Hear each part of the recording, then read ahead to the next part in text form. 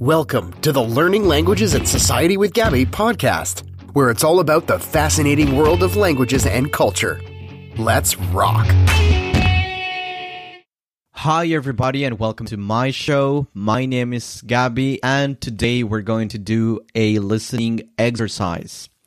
I'm going to read out for you 3 articles in Italian and I'm going to then ask you to try to understand them first and then try to answer whether the statements after each article are true or false.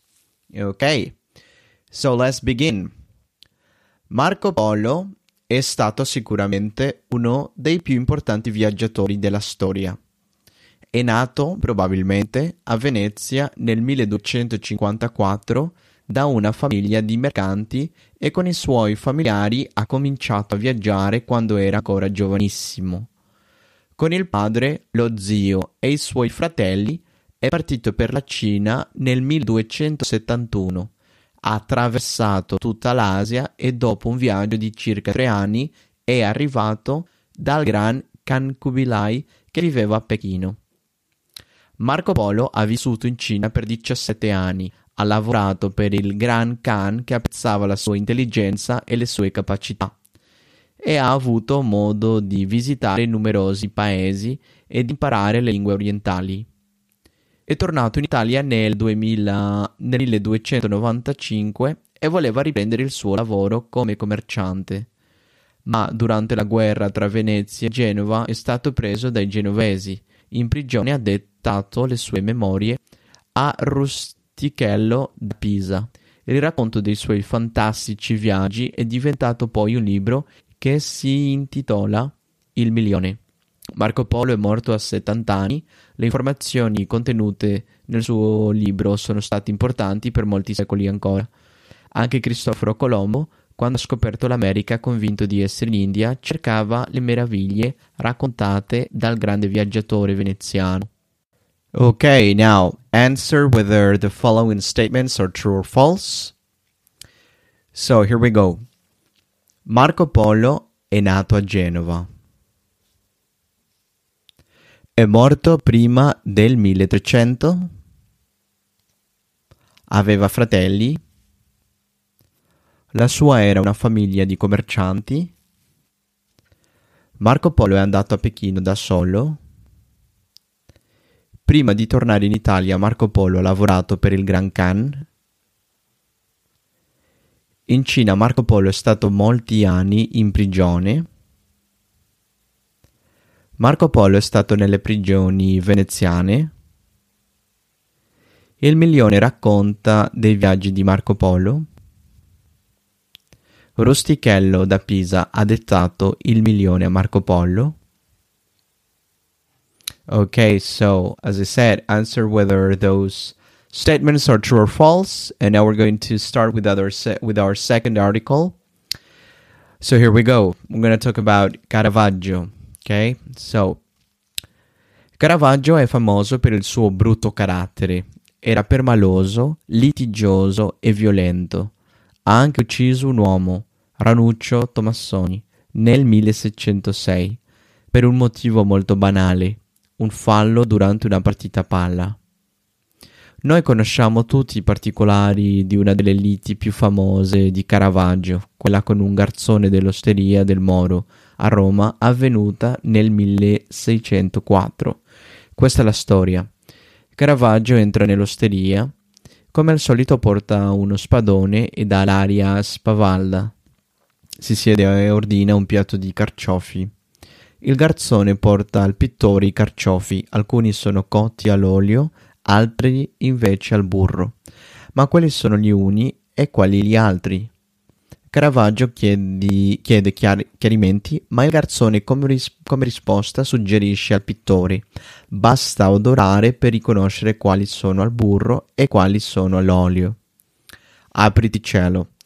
L'artista, irritato per il suggerimento, tira piatto e carciofi in faccia al garzone. Poi, non contento di aver ferito il poveretto, lo insegue con la spada sguainata per tutta l'osteria. Chissà se il garzone dopo ha cambiato mestiere. There you go. So let's start with the questions. Try to answer whether the following statements are true or false.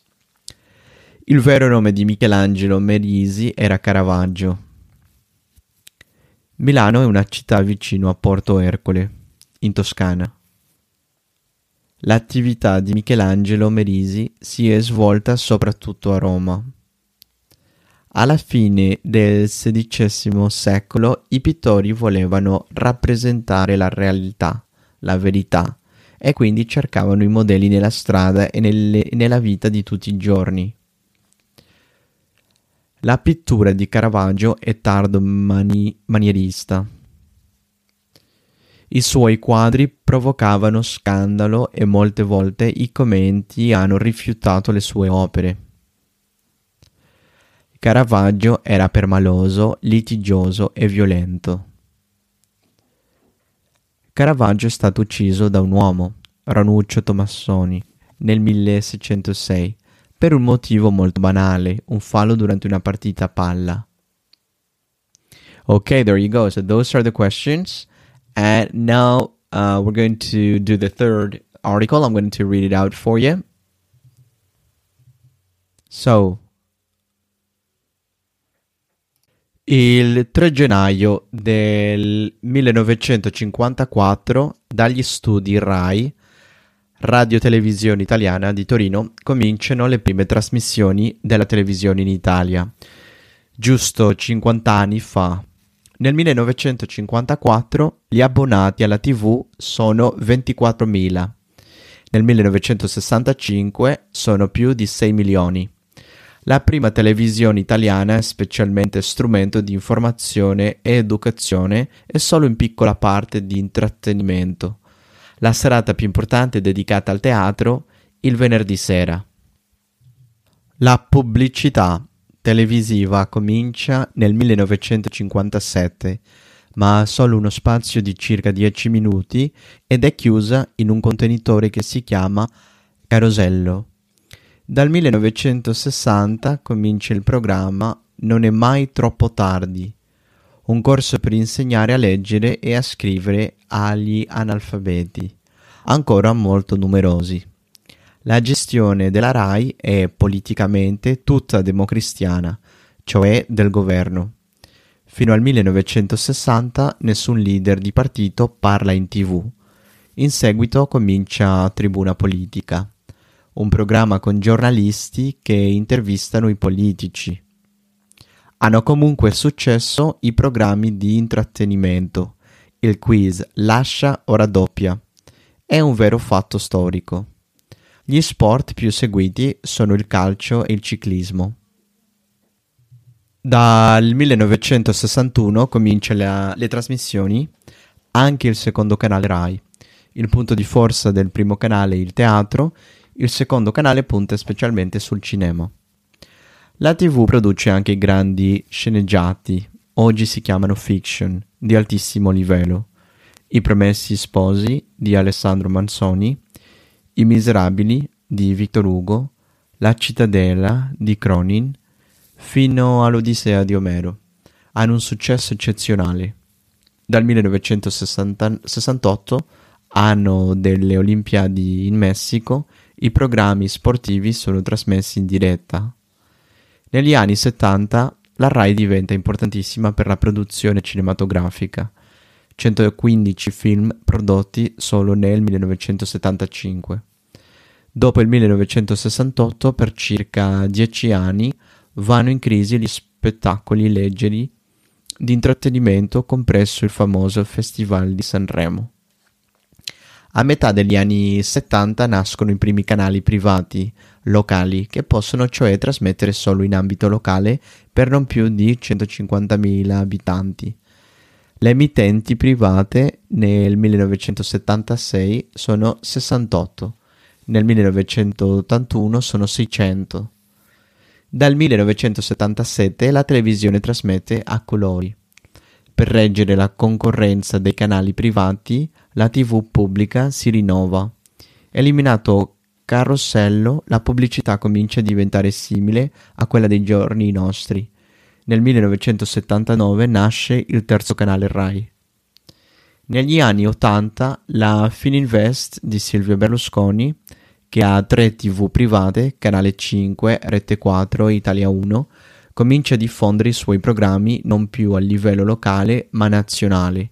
In un primo momento le 3 reti sono oscurate perché la legge vieta ai privati di trasmettere a livello nazionale, ma poi il governo fa una nuova legge che permette al gruppo di Berlusconi di trasmettere in tutta Italia.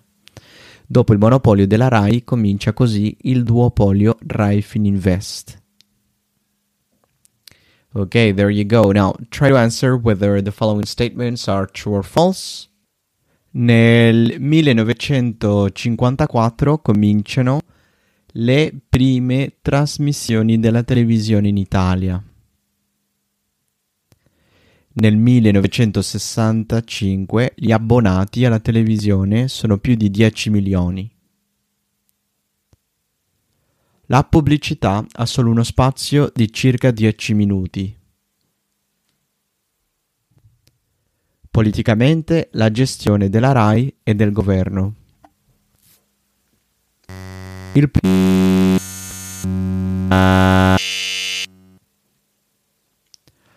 La TV produce grandi sceneggiati di altissimo livello. A metà degli anni 70 nascono i primi canali privati locali. Well, there you go. Those are the questions. So try to answer whether true or false.